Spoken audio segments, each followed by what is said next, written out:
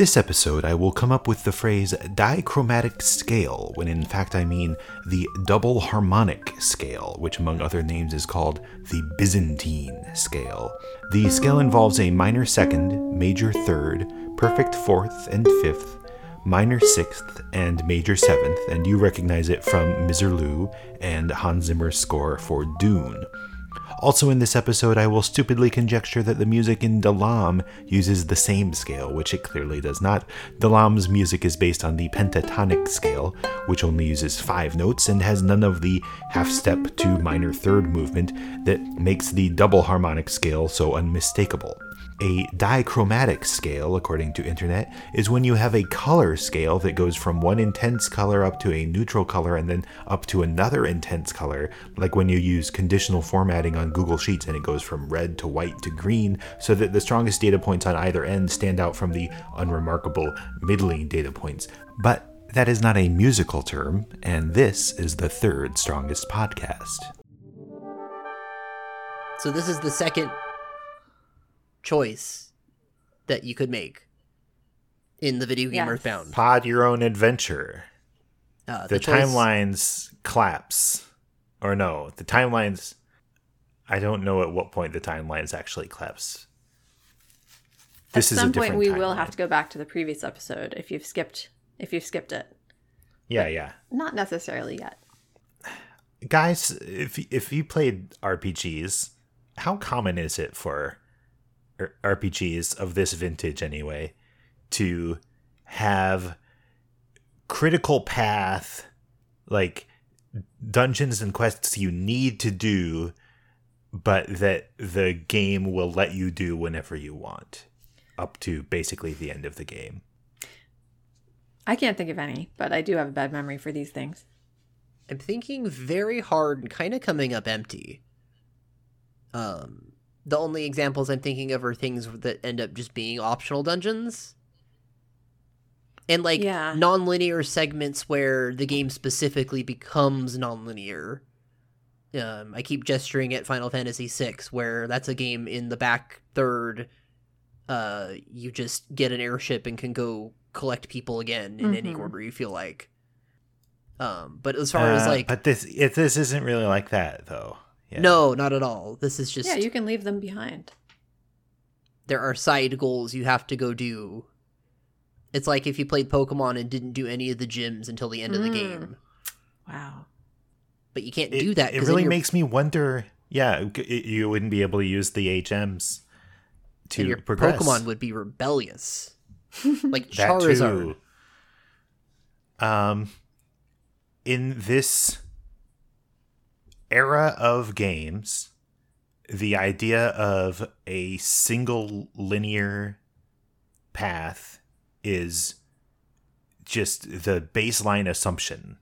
For Earthbound to have this weird jag of dungeons that you're supposed to do, you're basically supposed to do them when we did them, but you can forget to do them. I don't know, what was the thought process there? Because they could very easily have said, like, figured it out so you can't go to Scaraba until you do that stuff, right? Yeah. Absolutely. It's almost as if they were too lazy to come up with, to construct a reason. And said, well, let them do it in whatever they want. We don't care. Well, it kind of goes along with the way I think about your sanctuaries, which is it's something that you find by chance. It's not like your goal is to find this special rock or something. It's like you're in the middle of something, you're sightseeing or you're on a mission of some kind, and then you sort of stumble upon this out of the way place that's very magical. And it seems like if it was part of the linear progression of the story or the missions of this game, it would be a different feeling. It wouldn't feel as much like happenstance. You solved it. Okay, great. Good job. Well, then we can play the rest of the game. And where did we leave off? Oh, so we need to go to Scaraba. The hieroglyph said we need to go to Scaraba. And in fact, all that action we did with the magic cake, we got that lady out of the Stoic Club so that we could convince her husband to let us take a trip on his boat, right? We already knew that we wanted to go to Scaraba. We need another now we have kind of transportation to move the game forward. It's a road trip game, and today the road is the Swan Rod, or Hualrod. The ocean. So we can go talk to the sea captain, who has very excited that his wife is now like talking to him again, and offers to take you to Scaraba, but front loads the fact that there's a dangerous Kraken on the way there. But he says that's not a big deal for guys like you. He has the. I know I say there's a lot of incredible lines in this game, but this is maybe the most incredible line in the game. No, I'm so glad you're bringing this one up. Yep. He says, after all, it could only cost you your life, and you got that for free. So good. That's like, for an 8-year-old playing this game, that's a revelation of a life philosophy. It's got that, like, verse-like cadence to it, but also is, like, folksy enough that a sea captain saying it is, like, accurate. Yeah. There's wisdom here. I like this character who says things like this. He says, if you're courageous, get on this boat. You'll probably see the Kraken and experience getting seasick! ! Which is like, cool. After all, it could only cost you your life, and you got that for free. It makes it sound very exciting and daring. It's in the context of this guy being the same guy who's like, I can't relate to my wife anymore. Yeah. All she does is hang out at the Stoic Club and philosophize. Yeah. Is our relationship over? So this is a fantastic guy. Yeah. He's feeling so much better now. Yeah. Yeah. I actually found myself saying that line recently after I played this part, just in another context. It's a great line. So we get on the boat, right? Get on the boat. Get on the boat. And then we enter a different game momentarily. We get to listen to there's a lot of coolest music in the game, and here's some of the coolest music in the game that they, again, set aside for these travel sequences. I have a weird thing with this song specifically, where as a teen... me and a friend of mine listened to a lot of video game remixes off of like OC Remix and other websites of that vintage that no longer exist. OC Remix doesn't exist? No, OC Remix exists, but like there was VG Mix and like several different iterations of VG Mix that I don't think no longer exist. I think that was a Jake Kaufman joint. Now he does, like, professional soundtracks. Anyways, this song, there was a remix of a song that my buddy would play, and I'm like, this is the Scaraba song. This is the Traveling to Scaraba song.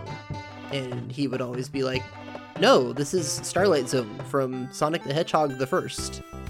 And so, like, ultimately he's correct, but both the songs have just, you ever have a song where one song is just similar enough to another song that you get a little like, wait a second. Yeah. Both those songs are like similar in my head. Anyways, we get this good song, this good traveling song. We enter an overworld. Briefly. Remember in, no, I don't want to spoil the best joke in that game. Never mind. Fair enough. I'm obsessed with the fact that we get True Doom murder heads know what game I'm talking about, and they can enjoy that reference privately. Yeah, I'm obsessed with... Yes, Zach? I'm trying to say that I'm obsessed with this tiny snippet of overworld that we suddenly get, where the game scales back and the boat's a really tiny sprite, and there are, like, land masses with castles on them. Or, like, stone buildings, not castles, but, like, and little volcanoes. The volcanoes. Like, for a brief moment, the game becomes Dragon Quest. And I'm like, That's wild.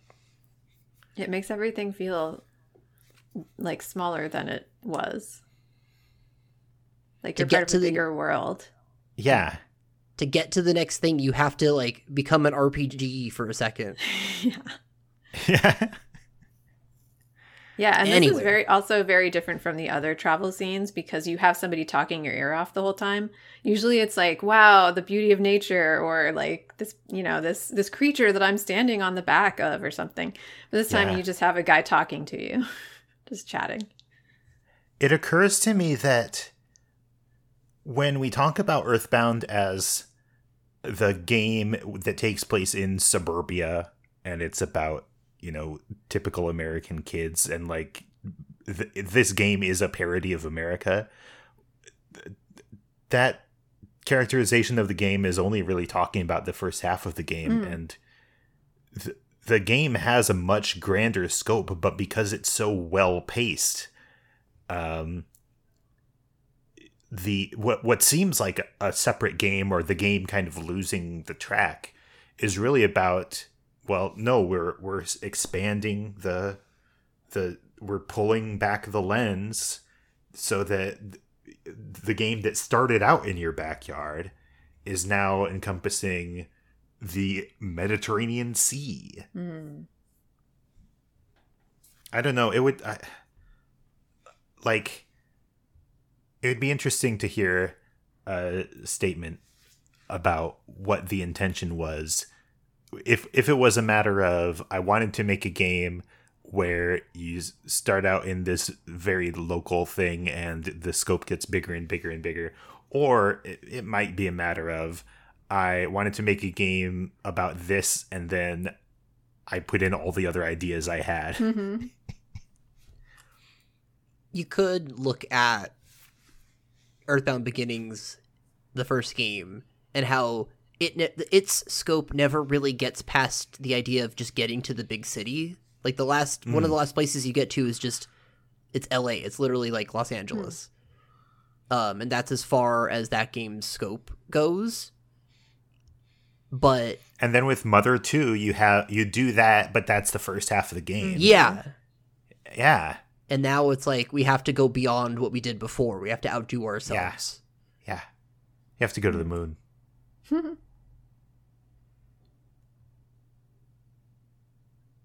You got me thinking about the moon. Whoops. The Kraken shows up in the sea, and perhaps the whole point of this, like, it could be just the regular sized boat sprite going past stuff for this whole sequence. Perhaps the reason they had it be tiny was so that you could have this huge Kraken sprite attacking the ship. Yeah. Because it ends up looking ginormous. And then you have the fight with the Kraken, which is, they play up as being something scary, something that's going to be a big boss fight. Yeah. And indeed, it is tough. Especially Although if you haven't gone to those 2 dungeons yet and you haven't leveled up as much. I specifically did the first of those 2 dungeons and then took the trip on the boat so that I could see a special line of dialogue that I think comes after the Kraken, but it's just like, as the captain is recovering, he says, what kind of bunny would want to eat that carrot? Ha ha ha ha ha. And it's supposed to be a hint, I guess. Mm-hmm. It's very strange. So then you also had the experience where you get to hear this new boss fight song here first then. There is a boss fight song in this game that the copy of the soundtrack I have calls Kraken of the Sea. That is also used in the Thunder and Storm fight, and then a couple fights here and there. Is it used for Electrospectre? Not to spoil things. I believe so. Okay. But it's been a while since I fought Electrospectre. This is maybe the best boss fight song in the game. Yeah, or like the best fight song in the game. This is a classic tune. I don't think about this as much as you do, so I'm gonna like pull it up now and listen to it and see whether you're right.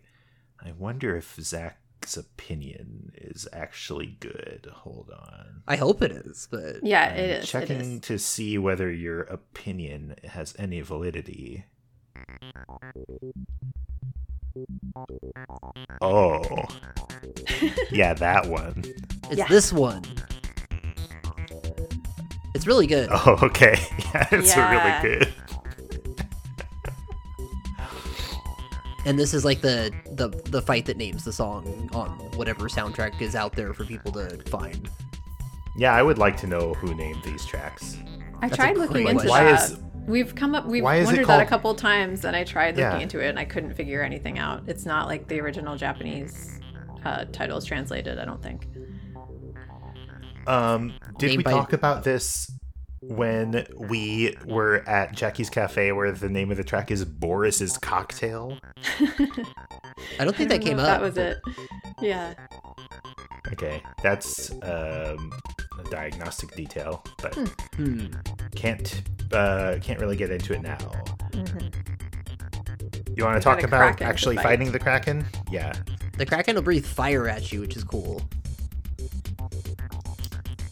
I noticed, it was explained to me just recently that when an enemy uses a fire attack that's not PSI fire, it like gets processed as PSI fire. Like at some level, it just is PSI fire. Only the enemy isn't using PP, and so that's why when the scalding coffee cup spills a bunch of coffee, it affects everybody in your party. Oh. because PSI fire applies to a row of foes, the scalding coffee has to spread out to attack everybody. And because your party stands directly in a row. Yeah. Seems like an oversight. Probably space yourselves out a little better. Maybe put certain people in the back. If I could have 2 rows, please. Anyway, here's what happened to me while I was fighting the Kraken. I was getting my head handed to me, and in desperation, I had Nest try PSI Flash Beta, and that auto KO'd the Kraken, and it was awesome. Nice! Very good.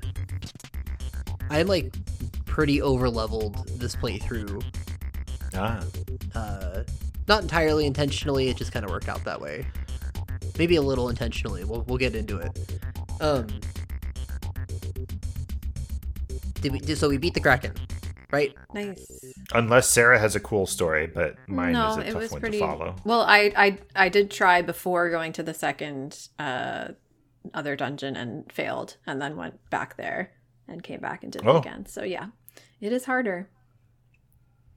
I wonder if that could be part of the reason that they split it up at this point. That they give you... That's specious reasoning. Never mind. The captain is impressed that you killed the Kraken, but he reminds you that he helped out by throwing his slippers at the beast. This is such a good character. Yeah, I love this guy. He's amazing. The thing is, right after you beat the Kraken, there's a snippet of the Sailing to Scaraba music that is easy to miss because you're, wiping the sweat from your brow after that tough battle.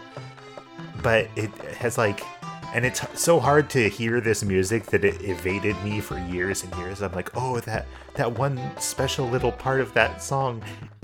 Could I hear more of it if I beat the Kraken differently or something like that? Yeah.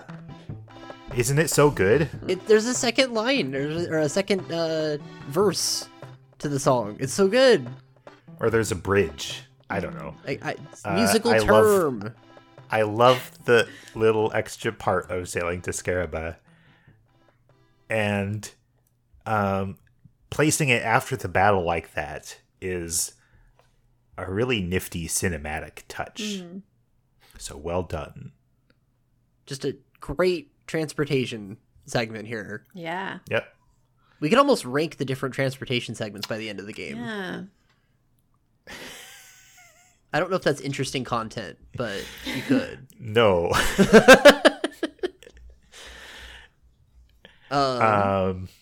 Then the ship arrives in Scaraba, and you're in Egypt. And just like in Egypt, the northern shore of Egypt is just a cliff of sand that boats pull up to. And then you hop off of it, and you are in the middle of a bazaar made of clay houses. And there are, it's late enough in the game that there shouldn't still be interesting people to talk to in the towns. Yeah. These towns should be very bare bones, like, here's your shop, here's your inn, get going to the dungeon. But no, there's a bunch of weirdos here like there is everywhere else. There's a guy sitting on the top of a rope, or on top of a building with a rope leading up to him, who claims to know Brick Road or Dungeon Man. And he's like, but don't worry, I have the key to get into Dungeon Man. Oh wait, I lost it. Never mind. Mm-hmm. Terrible. What a letdown. There's a guy. Yeah. But exciting to know that Dungeon Man is around here, though. Yes. Awesome. People talk about the Tenda tribe. We start hearing about the Tenda tribe. Oh, yeah. That used to live in Scaraba, but then moved south. Because they were too innocent. Yeah. That was a bit cryptic. Indeed.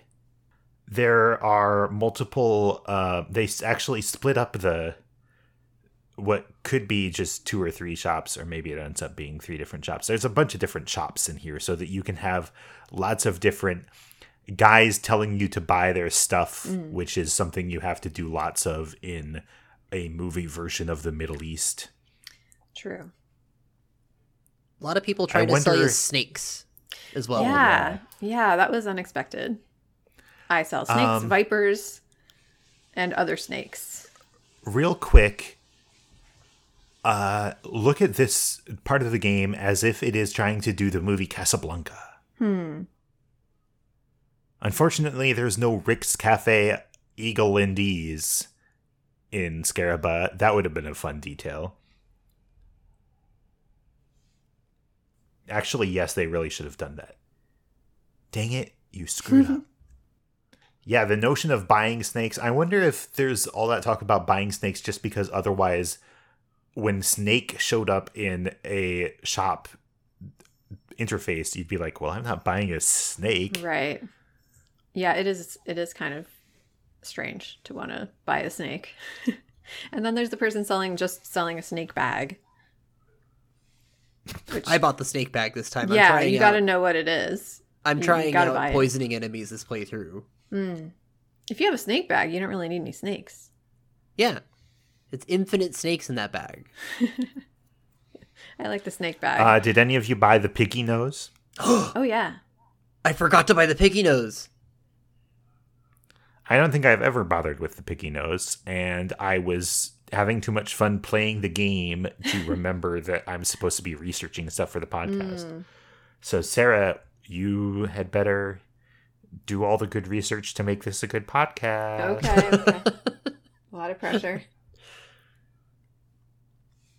There's a poop joke here. There's a poop joke. Oh, yeah. It's specifically in the desert. A plot relevant poop joke. Pokey's always one step ahead of you. Apparently. Just we this far in the game we have not lost this humor, I guess. And not only have we not lost this humor, but actual poop is depicted on the screen. You are looking at poop. Yeah, somebody in the desert says, "Be careful where you walk. A chubby kid did his business out here." And you can see black dots in the sand right next to the sky. It's just black dots. Yeah. They could be sesame seeds for all we know. But I feel like it's going a step further and being a little bit like it's crossing a boundary, I think. Yeah. For the poop to actually be depicted on the screen. Agreed. Instead of just referred to. And this is the kind of thing where if the ESRB people had played all the way through the game, well, if they got to the Moo training, then they would have rated this for T for teen right out of the gate. And then if they also saw this poop, they would have rated it AO. Probably not, but it's pretty audacious. It does stick out in a way compared to the rest of the gross out humor which we've seen, which has been mostly like fart jokes. Yeah. Mm-hmm. Yeah. Or like, I'm in the bathroom stuff. The bathroom jokes are always funny though. Yeah. Because it's always like abstracted as like, it's not about what goes on in there. It's just the concept of being in a bathroom. Right. Well, and it's the joke of, we can't really show you the bathroom in this game. Mm-hmm. Like, it would be, at least for the first half of the game, you know, there's this kind of, well, it's a kid's cartoon kind of thing. We can't really show you a toilet. We're going to always make an excuse that you can't go into each restroom. And then as the game progresses and matures in its own sensibilities, now we've entered, Nessa's becoming an adult and he is allowed to see poop with his own eyes. And it makes you even more mad at Pokey because he's done this horrible thing. How dare he? What else notes do I got? You can buy Molokea soup, which I remember being, that's a real life dish. And how is it pronounced? Oh, probably not the way I said it. I feel like I, just in the past few years, heard someone pronounce the name of some soup, and I was like, oh, that must be the soup that's in Earthbound, and I've been pronouncing it wrong in my head for years. It's spelled many ways, and probably is pronounced many ways. Yeah. But that's like a cool poll in a game that loves to have a million different foods. Yeah. Yeah, it's really cool that there's like local foods in the different cities and towns. And it's a pretty cool touch. Like, you can decide which ones you want to keep on hand and figure out what they all do. And at this point in the game, I'm not like stocking a lot of food even to begin with. Yeah. Because now you have two different guys that can heal with magic. Right. Yeah, a lot of it is just for like to enhance your experience of these places. Yeah. We can put as many, or we can put up to 10 items in each shop. Let's do that to tell a story with the shops. Yeah. Just like they use all the other RPG mechanics to tell the story. You can have the guy that just sells a snake bag. Why not? Yes. Awesome. Unfortunately, there's no like fun people to talk to in the hospital. Like, the only joke is that it's the same hospital staff as everywhere else, but it's a rundown clay building in cartoon version of Egypt. The hotel, similarly, is boring looking. Is there a guy with do they read the newspaper to you? They do. Okay. And the newspaper is called the Scaraba Papyrus, which is a good name for a newspaper. Yeah. Oh, sure. And when you stay there, he warns you to watch out for scorpions. Wow. I also appreciate how this is called the Great Southern International Resort Hotel. Yes. Oh, that's cool. And it's like the second most expensive hotel in the game. Yeah.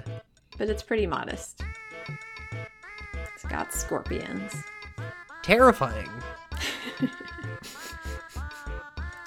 We can head out of town when we feel like we've bought enough snakes.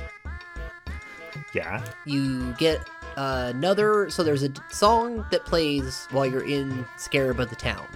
Yeah, I really like that one. Yeah, it's good. It's good. It's classic. Yeah. But then the song changes as you go into the desert itself. Yeah. And then in a minute, we're going to get a third song. So, a surprising number of tracks dedicated to this chunk of the game. That's true. You might get the impression that Keiichi Suzuki likes doing a certain kind of, like, I forget what the name of the scale that sounds stereotypically Middle Eastern, like the dichromatic scale is maybe what it's called. But he may have had fun messing around with that, because I think that's also what you hear in Dalam. This part of the desert is interesting because it's your adventure area, you know, corresponding to, I guess, like Peaceful Rest Valley as a place that you go to get somewhere else. And it has some palette swap enemies. I think it's just the meaner Skelpians and the meaner Crested Buka, or are they called Crested Bukas now instead of just regular Bukas? I believe they are greater. They're great, yeah. Crested Bukas. And there is also the red caterpillar. My guy, the master criminal worm, is here. This is that what made you so overleveled? I might have spent a little while trying to track down the master criminal worm entirely for the sport of it, because similar to his cousin in the Dusty Dunes desert, it like runs away from you and only spawns if you walk into the tile the right way, and so you have to kind of figure out the proper rhythm and movement to ambush one successfully, and it's kind of fun to do, so I was doing that for a little bit and ended up getting a little overleveled. The hint man is hanging out in front of a pyramid. He doesn't hang out in town for some reason, and so if you're really stuck, and so you just run up and down the town looking for the hint man, then you're stuck forever. And a lot of people have soft-locked or hard-locked the game in this way, being unable to find the hint man to tell them what to do next. And so most of the reviews that you see on Moby Games or on GameFAQs are like, well, I couldn't find the hint man in Egypt, so I quit. 0 out of 10. Wow. It's sad, but it's true. There's also a guy selling bottled water in the middle of the desert. Lucrative, I assume. Yeah.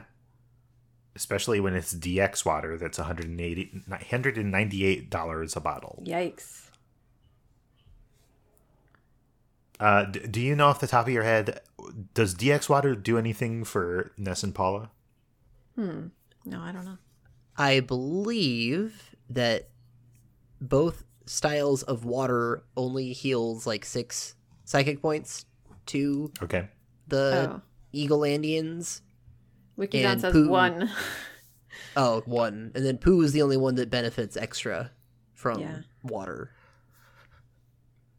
because of his oath that he swore or something. Yeah. Because of his monk levels. But he also needs it the worst because he, at least when I was in the upcoming dungeon, he was the one running out of PP while the others were doing fine. Yes. Then there is a Sphinx, and there is time to do a puzzle. Earthbound loves to do complicated puzzles, and this part of the game is no exception. You need to read the hieroglyph copy and interpret how to step on the panels in front of the Sphinx. If you can't figure it out, the hint man will tell you. Oh. What does the hint man say? I forget exactly, but it's basically exactly what to do. You just stand on the switches in the same way that the hieroglyphs say to. It just is a description of what you're supposed to do. He says, after you've made all the necessary preparations, go to the pyramid. In front of the pyramid, as the writing on the hieroglyph told, step on the round stone plates in front of the Sphinx and draw a star. That was really too much info to give out as a hint, wasn't it? Yes, it was. But I can imagine that being a little tricky. Like, when the game has not really needed you to solve a puzzle in this way at all so far. Yeah. Then does the Sphinx say anything interesting? I know he's got a line read, and the last line of it is "dance in front of the Sphinx." No, no, it's not that. That's what it says on the hieroglyph. He calls you. He says you're either thieves or warriors, and then or one who has come to see His Majesty. There you go. You must decide what you really are. Therefore, what will you do? And that's what prompts you to draw a star. So it's like when he asks you, "What are you?" You're like, "I'm a star." Huh. And then he says, "Warriors, enter now." So you are warriors. Oh, so the star has explained that you are a warrior. Maybe there's some other symbol for thief. Yeah, that you can draw on the same. Yeah, like a circle. Yeah. Yeah. I assume so. And if you declare yourself a thief in front of the Sphinx, then he says, "Well, I won't let you in then." Fair, yeah.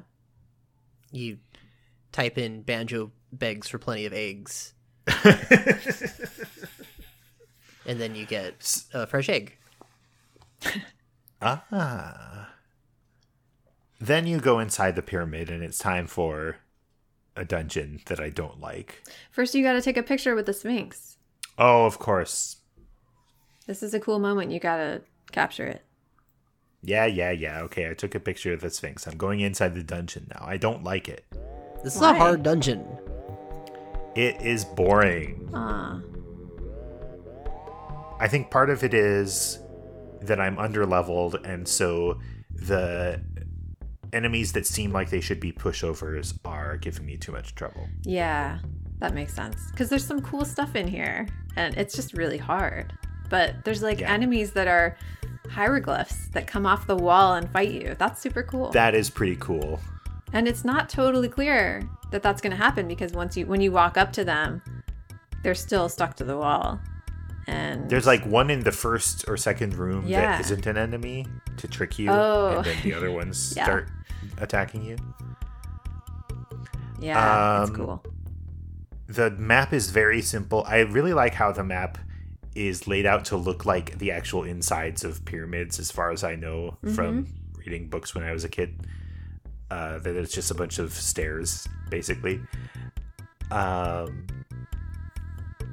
And there's only a couple of, when you get to the central room, it becomes an issue of, well, which of these three paths is going to get me to where I go, where I need to go? And that's kind of cool.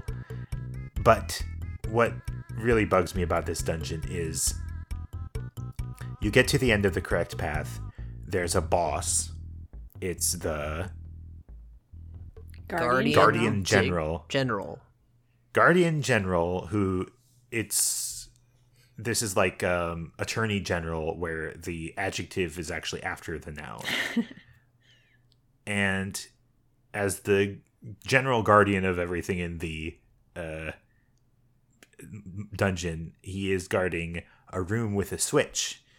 You hit the switch, and then you walk back to the center of the dungeon, and then you fall down a hole into a room where there is a Hawkeye. Well, wait a second. And then there was a sarcophagus in that room, and you're like, "Whoa, okay. What's this going to do? Is it going to open or what?" And then you step on the switch, and it moves to reveal a secret passage. So you're describing it to make it more boring. It's really cool. I'm sorry. You're not saying that the switch makes the sarcophagus move, are you? Yeah, doesn't it? Oh, no, it doesn't make the sarcophagus in the same room move. Oh, yeah, no. It makes the sarcophagus earlier on. No, you're right. That is cool. Yeah. But the reason I'm not trying to downplay the good parts of this dungeon. I'm trying to get the whole structure out of the way, because my big complaint about the dungeon is that the boss appears at the halfway point, basically. Yeah. And so after you beat the boss and you're like, phew, I've proven myself to this dungeon, you have to do basically a whole other dungeon to get out of there. And there's way too many fights on the way out. It's a gauntlet. The game is it is putting it to you. It's saying no, you got to earn this one. This is not a. It's definitely intentional, and I can see the kind of Indiana Jones arc of, well, you're successful, sure, but now you have to escape as well. Yeah. And they could only do that in a non-sanctuary dungeon. Because if there's been a sanctuary dungeon, you could have just escaped all the enemies on your way out. So, or they could have made this the one sanctuary dungeon where the enemies don't care that you beat their boss. Oh, that'd be scary. Yeah, but it would. This way is better, but I still don't like it. But I understand what they were trying to do, and I respect them for it. There's another cool thing about this dungeon, which is the boxes, the caskets that you open that have the presents shaped like caskets.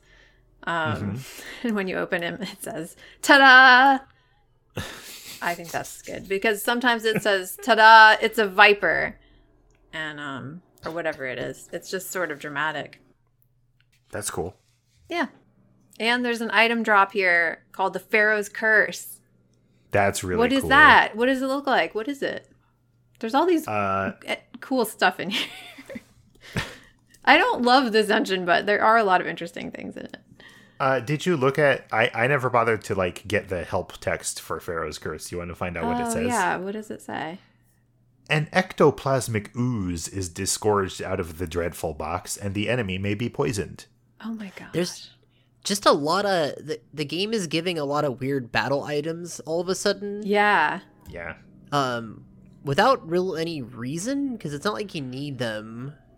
The game has ceased to care about game balance. It is just kitchen sinking it. Yeah. Truly. Yep. At this point, they were like, hey, we can just... What if we just add a bunch of battle items right now? I'm thinking about battle items today. Let's just do that. Mm-hmm. It's interesting. We talked a little bit about how Scaraba, the town, is this fully formed and fully filled out area in a way that other RPGs of its vintage would not do. But almost feels like maybe the trade-off there is that they gave up on some of the battle mechanical complexity and then just redoubled their efforts on putting cool characters and funny jokes in. Yeah, I think it's really more an issue of seeing the battle mechanic realm, seeing that whole side of the game as a chance to put in more cool things. And it is cool. Yeah, it is cool. It just trying to make it all work as a system where there's balance and you have a reason to use everything is very difficult to do when you get this late into a game, because it's much easier to test and kind of puzzle out what the player is thinking for the stuff earlier on.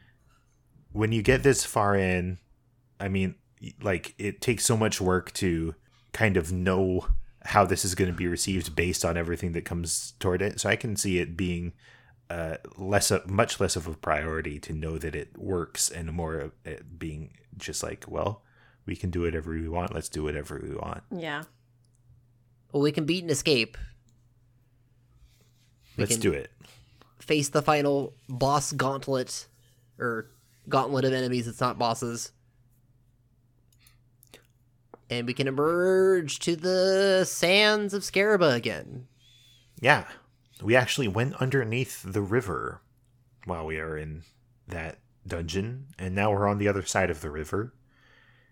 And that means we're kind of we're not exactly stuck over here. But if we happen to teleport away to get back here, we're going to have to go through that whole dungeon again. Yeah. And I don't want to do that. Yeah, it sounds like a nightmare. I'm just going to leave that piggy nose back in North Scaraba. I'm not going back for it. Yeah, you can't go back. You just can't go back. Nope. And there's this very obvious funnel outside the exit to the pyramid to make sure that I don't miss any plot on my way out. The Star Master reappears. Cool. And he has a message for Pooh. He tells Pooh, you got to come with me and learn this technique. Is this where he says there's only one answer? I think so. Yeah. Yeah.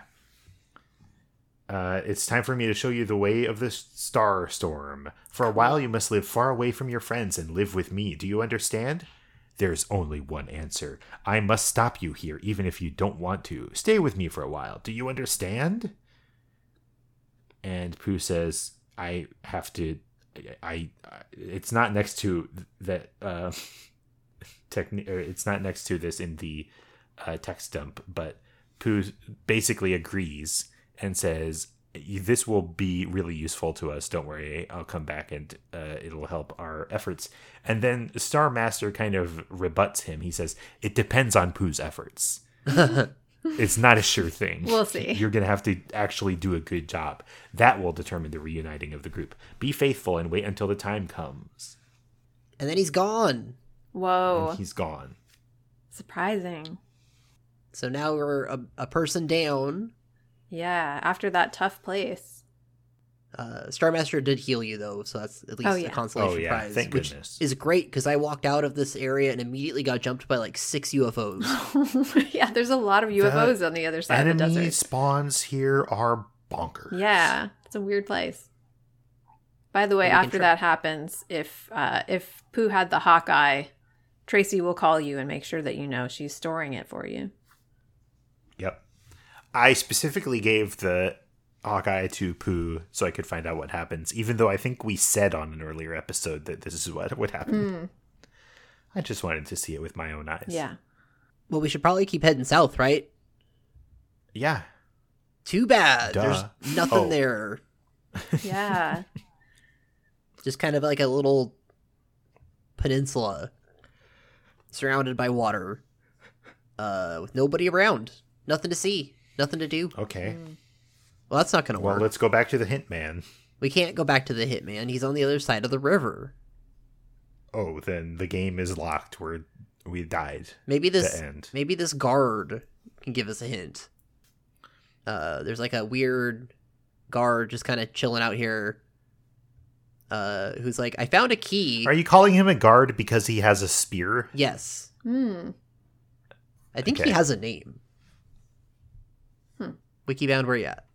I think he has a spear because he's a bushman and, he's in the middle of hunting down a criminal caterpillar to roast over a fire.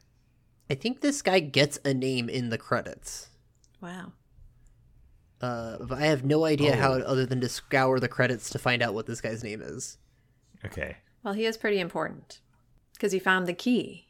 Yes. He found the key to the tower to the northwest. Maybe it shall open the tower. What does he say?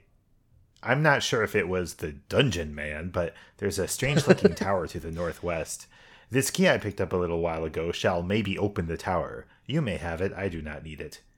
And he gives you the key to the tower. Now, this and I think one other place, the bad key machine will not work on the...